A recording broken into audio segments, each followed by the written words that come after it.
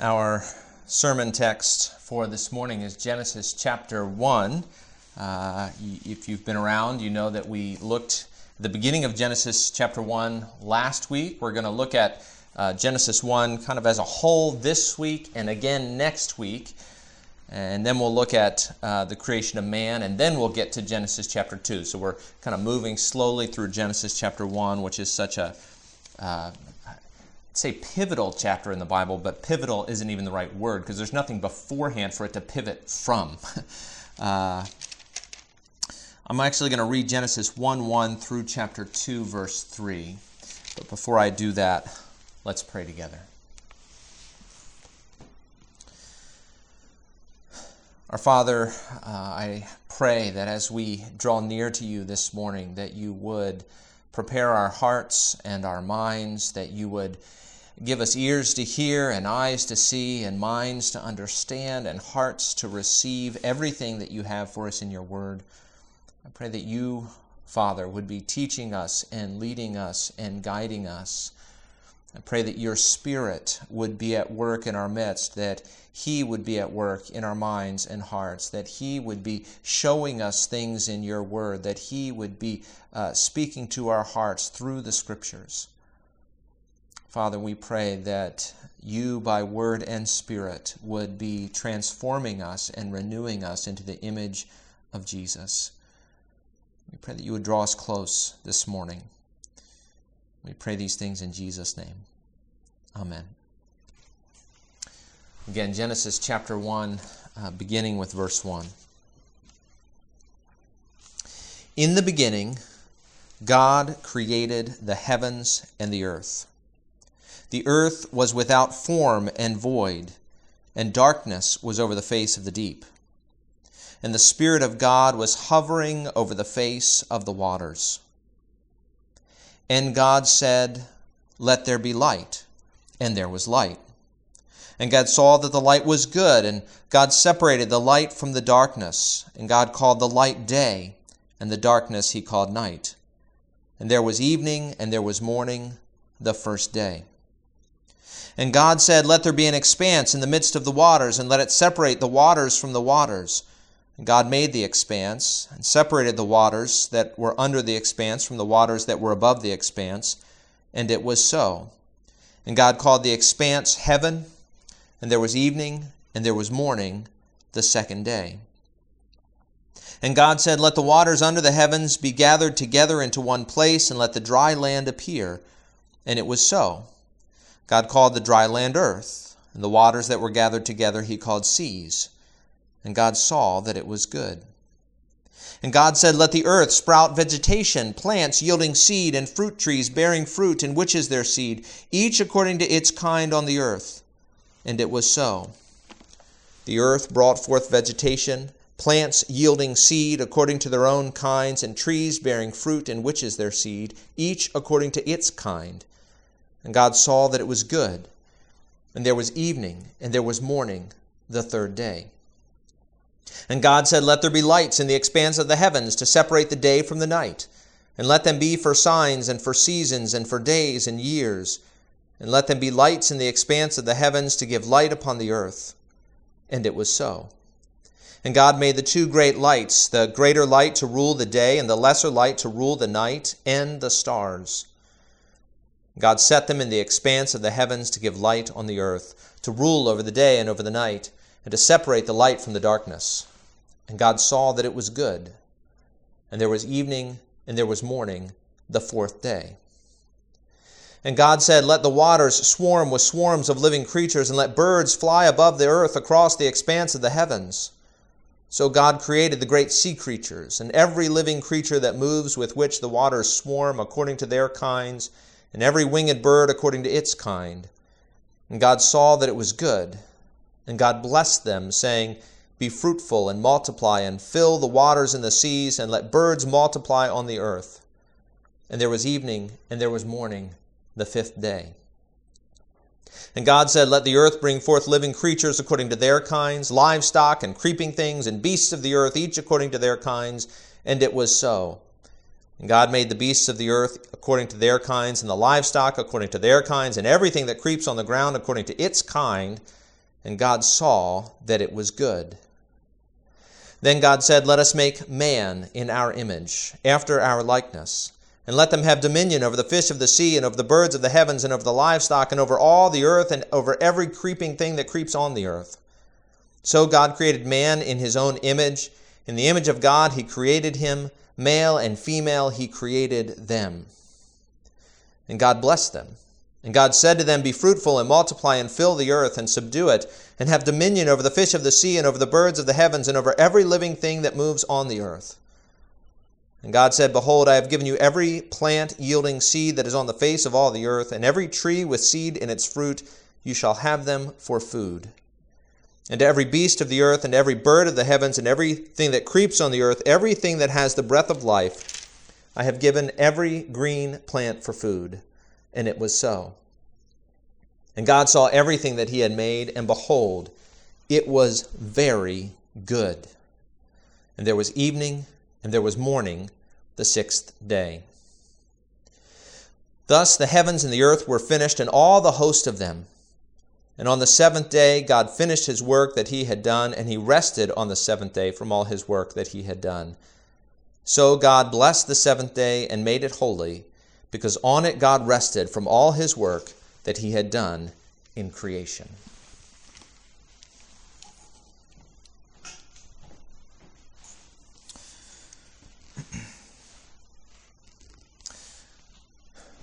Well, when I was a kid, I had a couple of friends whose houses were always messy. And I just could not understand it. Why were they always messy? Now, it was utter hypocrisy because my bedroom always looked like ground zero for a natural disaster. But our house was relatively neat. Well, now that I'm a dad, I'm wondering not why were other kids' houses so messy, but how did my mom keep our house so clean? Order doesn't seem natural. Disorder seems to be the norm. When left to themselves, things don't become more orderly and productive, but less. And this is true of our bedrooms, our desks, our relationships, our hearts. Gardens untended grow weeds and not roses.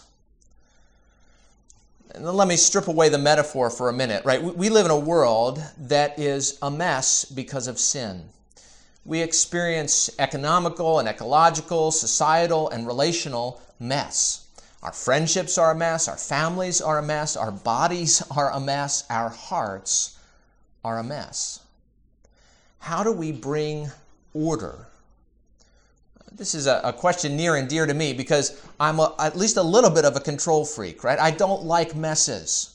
I like what is predictable and contained and confined and controlled and orderly and beautiful. Well, this morning we want to look at the means by which God orders his house. And what we'll see is the way that God ordered his world in the beginning is the way that God is reordering his world today. Our outline, for simplicity's sake, you can see it in the bulletin if you're there. Our outline is order, disorder, reorder. Order, disorder, reorder. Number one, order. God orders his house by word and spirit. Where does order come from? I think I've mentioned before that how much I have enjoyed watching the Netflix show Tidying Up. Marie Kondo is like this superstar of organization. She goes into a house. She teaches a simple method for making all things new. And within the hour, the house is transformed. And I love it, maybe because I want it to be true. But if only it were that easy. The truth is, it is not that easy for our homes, much less for our hearts. Well, Genesis 1 begins with a world that is unordered. It wasn't disordered, but waiting to be ordered. Genesis 1, 1-2 says, "In the beginning, God created the heavens and the earth. The earth was without form and void, and darkness was over the face of the deep, and the Spirit of God was hovering over the face of the waters." Now, we're going to talk more about without form and void next week, but for now, just know that those words mean formless and empty, unformed and unfilled, unproductive and uninhabited. And some theologians use the word chaos to refer to what's going on in Genesis chapter 1, verse 2, but others think that that word sounds too destructive. Again, nothing has been disordered, it's just that nothing has been ordered either. And there is a difference, right? There's a difference between dumping out a fresh box of Legos and grabbing the instructions and going at it, and looking at 10 years worth of Lego fragments lying on a table in your basement, right? Half-made cars, bodies without heads and legs, and the impossibility of finding that one piece that you need, which you know you have somewhere in this mess. Right? That's the unordered, the new box of Legos, versus the disordered 10 years worth of Lego shrapnel. Well, Genesis 1:2 describes the yet to be ordered creation. And the language of darkness and deep feeds into that. Both seem unsafe, unfit, inhospitable for human life. So we have here a world that is unproductive, uninhabited, dark, and deep. But there is hope for this barren wasteland because the Spirit of God is hovering over the face of the waters. God's Spirit is ready and waiting. And this picture is intimate, right? The word for hovering is used in Deuteronomy 32, verse 11 of God. It says, with Israel, God is like an eagle that stirs up its nest, that flutters over its young, spreading out its wings, catching them, bearing them up on its pinions. And so the Spirit is here fluttering over creation, again waiting, ready to make his move. And then God speaks, "Let there be light." And there was light. And you may have noticed that the narrative as we read through chapter 1 is driven by God's speech. Verse 3, and God said, "Let there be light." Verse 6, and God said, "Let there be an expanse." Verse 9, and God said, "Let the waters be gathered." Verse 11, and God said, "Let the earth sprout." Verse 14, and God said, "Let there be lights." Verse 20, and God said, "Let the waters swarm." Verse 24, and God said, "Let the earth bring forth." Verse 26, then God said, "Let us make man." It is God's word that drives the story and does the work. And yet not without the Spirit, right? Don't forget the Spirit. God's Spirit is there, ready and waiting. The Spirit is the one who brings life. Job chapter 33, verse 4, Elihu says, "The Spirit of God has made me, and the breath of the Almighty gives me life." Psalm 104 says that God gives food to all living creatures, that when he hides his face, they are dismayed. But when he sends forth his Spirit, they are created, and God renews the face of the ground. See, the Spirit is God's creative power, energy, force going out from him to bring life. But it is the Word that calls forth the Spirit. And so you have God working with his Word and working with his Spirit to bring about creation. The psalmist brings this together most clearly in Psalm 33, verse 6. He says, "By the word of the Lord the heavens were made, and by the breath," that is Spirit, "of his mouth all their host." Creation, according to Psalm 33, verse 6, and Genesis chapter 1, was by word and Spirit working together. And, of course, at least one of the things this shows is the unlimited power of Word and Spirit. God fashions everything you see, everything you know, everything you can touch and taste and feel by Word and Spirit. God brought order to the universe, the order that allows us to breathe, to exist, to plant and harvest, to grow and learn. That order came about by Word and Spirit. There are no challengers here in Genesis chapter 1. No rival gods in this story. God doesn't have to exert himself. God doesn't have to fight a battle or subdue enemies. He simply speaks, and creation is ordered. And that order is maintained by Word and Spirit as well. In fact, we already mentioned Psalm 104, verse 30. That passage is about God sending forth his Spirit to maintain and sustain his creatures. In Psalm 147, God's word directs snow and frost and wind. And Psalm 29, verse 9 says, the voice of the Lord makes the deer give birth. Right? Everything that happens, no matter how seemingly insignificant, happens at the command of God.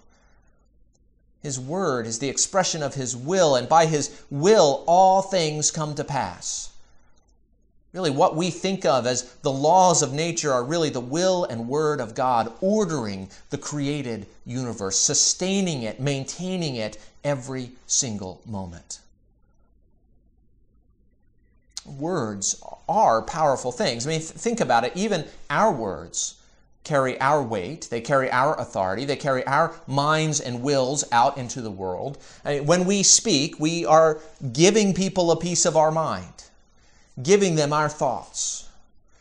Now, our words can't do what God's word does. But Proverbs 18:21 says, death and life are in the power of the tongue. Ecclesiastes chapter 8, verse 4 says, for the word of the king is supreme, and who may say to him, what are you doing? See, our words still carry our weight. They carry our power. They carry our authority as human beings. With your words, you can encourage a friend or make someone mad. With your words, one can start a revolution or calm an unruly crowd.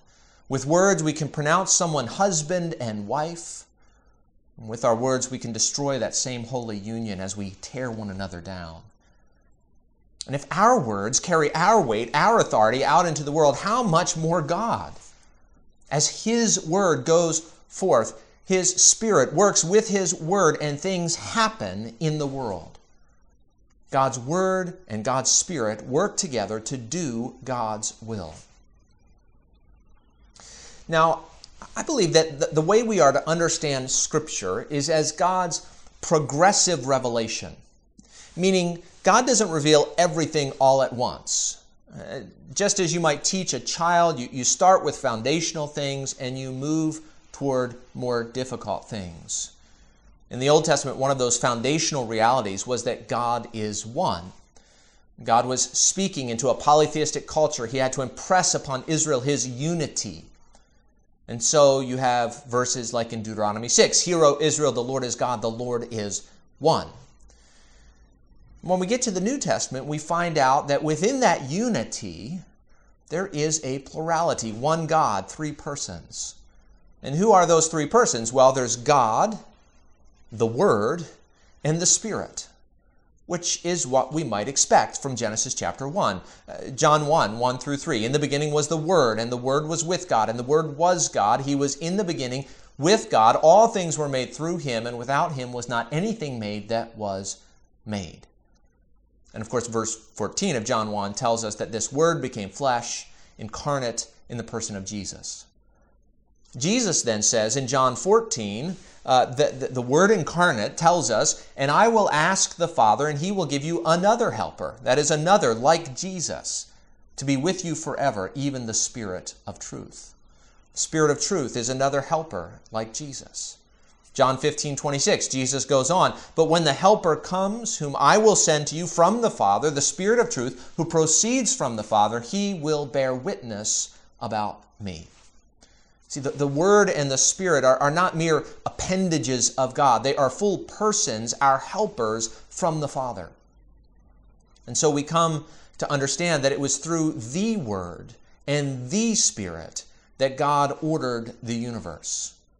God's personal power and weight and authority go forth in the persons of His Word and His Spirit. Now, when you look around, you may begin to wonder, if God ordered this world by Word and Spirit, how come it's such a mess? I mean, how come nature and society and the individual human heart seem so disordered? Well, that brings us to point 2, disorder. Disorder comes when we believe lies and rely on the flesh. Now, I won't spend a lot of time here, but if words are so powerful, lies are equally destructive. Anyone who has ever been caught in a lie knows how destructive they can be. And whatever side you may take politically, the past few years have been rife with destructive disinformation, which I'm pretty sure disinformation is just a euphemism for lies. And Proverbs confirm the power of lies. Proverbs 25:18, a man who bears false witness against his neighbor is like a war club or a sword or a sharp arrow. Why are lies so destructive? Well, at least one of the reasons is because reality is so relentless. If we believe lies about the world, it will come back to bite us. If I believe that I'm a bird and I have wings and I can fly, when I get up on my roof to head out to work in the morning, I am in for a sudden dose of reality. See, my understanding of reality is distorted, but reality itself is relentless. It is what it is, whether I believe it or not, whether I like it or not. In the same way, if I believe I'm the center of the universe and I act as if it is so, life is not going to work for me. Reality is relentless. I cannot break reality, though it just might break me. Well, Jesus says that Satan is the liar and the father of lies. He seeks to mislead us in order to destroy us. And we'll see that when we get to Genesis chapter 3, that Satan comes on the scene and he lies. He lies about God's love. He lies about the world's sufficiency. He lies about what is good. And the result of his lies is sin and guilt and slavery and disorder and death. And yet the opposite of word and spirit is not just lies, but lies and the flesh. Now, the flesh itself is not bad. I mean, we see this in Genesis chapter 1, right? God sees the world and it is good. But the moment I look to the flesh, the moment I look to the created order to be for me what only God can be, I am in trouble. If I depend on the flesh will fail. Paul calls it setting one's mind on the flesh. There is this theme in Scripture, of course, that the flesh, anything in this world, right, cannot save. So Psalm 33, which we read earlier, the king is not saved by his great army. A warrior is not delivered by his great strength. The war horse is a false hope for salvation, and by its great might, it cannot rescue. Psalm 20, verse 7, some trust in chariots and some in horses, but we trust in the name of the Lord our God. Psalm 44, verse 6, for not in my bow do I trust, nor can my sword save me. Isaiah 31, woe to those who go down to Egypt for help and rely on horses, who trust in chariots because they are many, and in horsemen because they are very strong, but do not look to the Holy One of Israel or consult the Lord. The Egyptians are man and not God, and their horses are flesh and not spirit. Jeremiah chapter 9. Thus says the Lord, let not the wise man boast in his wisdom, let not the mighty man boast in his might, let not the rich man boast in his riches, but let him who boasts boast in this, that he understands and knows me. And Jesus sums it all up in John 6:33. It is the Spirit who gives life.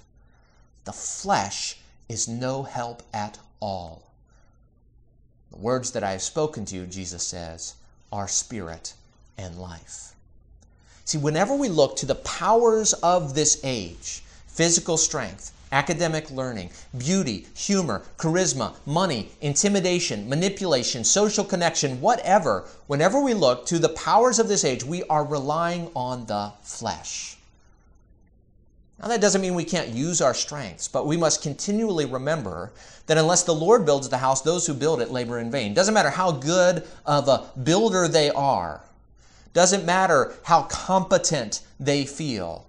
Unless the Lord builds the house, those who build it labor in vain. When we believe lies and rely on the flesh, chaos ensues. Not beauty, not order, not life-giving harmony, but grating, jarring, death-dealing dissonance. God brings order and life through word and spirit. But when we believe lies and rely on the flesh, we experience disorder and death. And that is where we are in life, isn't it? We look around, we see disorder and death. We might say that Genesis chapter 1, verse 2 was not chaos, not disorder, just unordered creation, but we cannot say that any longer. This is disorder. Our lives are disordered. Our families are disordered. Our society is disordered. Our bodies are disordered. Our relationship to God is disordered. How will God reorder His world? That brings us to the third point, reorder. God began to reorder creation through Israel. How did He do that? Well, by His Word and Spirit, just how we would expect. God began to reorder society through His commandments, through His law, through His rules. He gives the 10 Commandments on Mount Sinai. His instructions told Israel how to live, that their society might begin to reflect His intended order for creation. God began to reorder His relationship with His people through the tabernacle. In Genesis 1, it's helpful to see God is building His kind of cosmic house. Psalm 104, verses 1 through 3 says, "You are clothed with splendor and majesty, covering yourself with light as with a garment, stretching out the heavens like a tent. He lays the beams of His chambers on the waters." Symbolically, right, God was building His house. Isaiah 66 brings up this same imagery. "Thus says the Lord, heaven is my throne and the earth is my footstool. What is the house that you would build for me? And what is the place of my rest? All these things my hand has made. And so all these things came to be, declares the Lord." See, God built His cosmic temple in the beginning by word and spirit. And notice when God has Moses build his earthly temple, He does it in the very same way. First, God gives Moses detailed verbal instructions on how to build God's house. And then God goes one step further, and in Exodus 31, we read this: "The Lord said to Moses, See, I have called by name Bezalel, the son of Uri, son of Ur, of the tribe of Judah, and I have filled him with the Spirit of God, with ability and intelligence, with knowledge and all craftsmanship, to devise artistic designs, to work in gold, silver, and bronze, in cutting stones for setting, and in carving wood, to work in every craft." Why did God fill him with the Spirit of God? In order to build the Old Testament tabernacle. God filled Bezalel with the Spirit to execute His verbal instructions. And so God built His meeting house and began to restore order to the world once again through Word and Spirit. Now, of course, even that didn't last, right? Israel regularly rejects God's Word and grieves God's Spirit. The temple itself is ultimately destroyed because of the disorder of Israel's sin. Well, then years later, Jesus comes on the scene. He is filled with the Spirit at His baptism, and He begins to reorder creation simply by speaking words.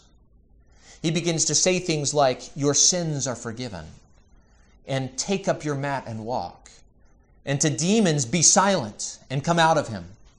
He begins to rebuke fevers and tell dead girls to arise. And the people say, "What is this? A new teaching with authority? He commands even the unclean spirits and they obey Him." The one who gets this more than any other is not even a Jew, but is a Gentile centurion.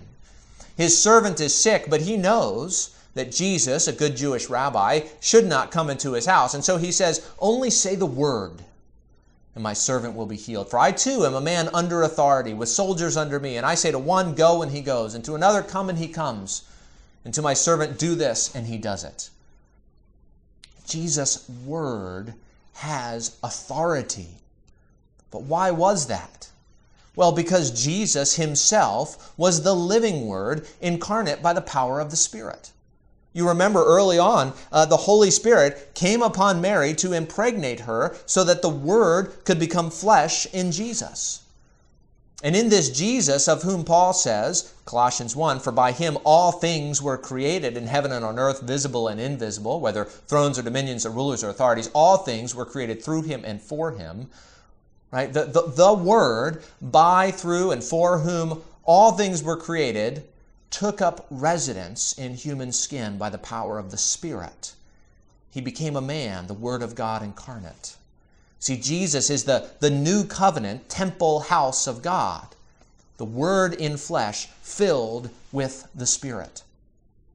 And it is Jesus, the Word incarnate, who then went to the cross to die for sins, who bore in his body the disorder of the universe, the guilt, the slavery, the suffering, and the penalty of sin, until that disorder overtook him so that he died and was buried. But of course, you know that's not the end of the story. What happened? He rose from the dead in the power of the Spirit, Romans 1:4. The Spirit resurrected the body of the Word. Why did he do that? Because Jesus was righteous in himself. He didn't deserve to die. Scripture says the resurrection was Jesus' justification, the Father's declaration that Jesus was righteous. And so again, you have Word and Spirit working together. The Father declares Jesus righteous. The Spirit responds by giving Jesus life.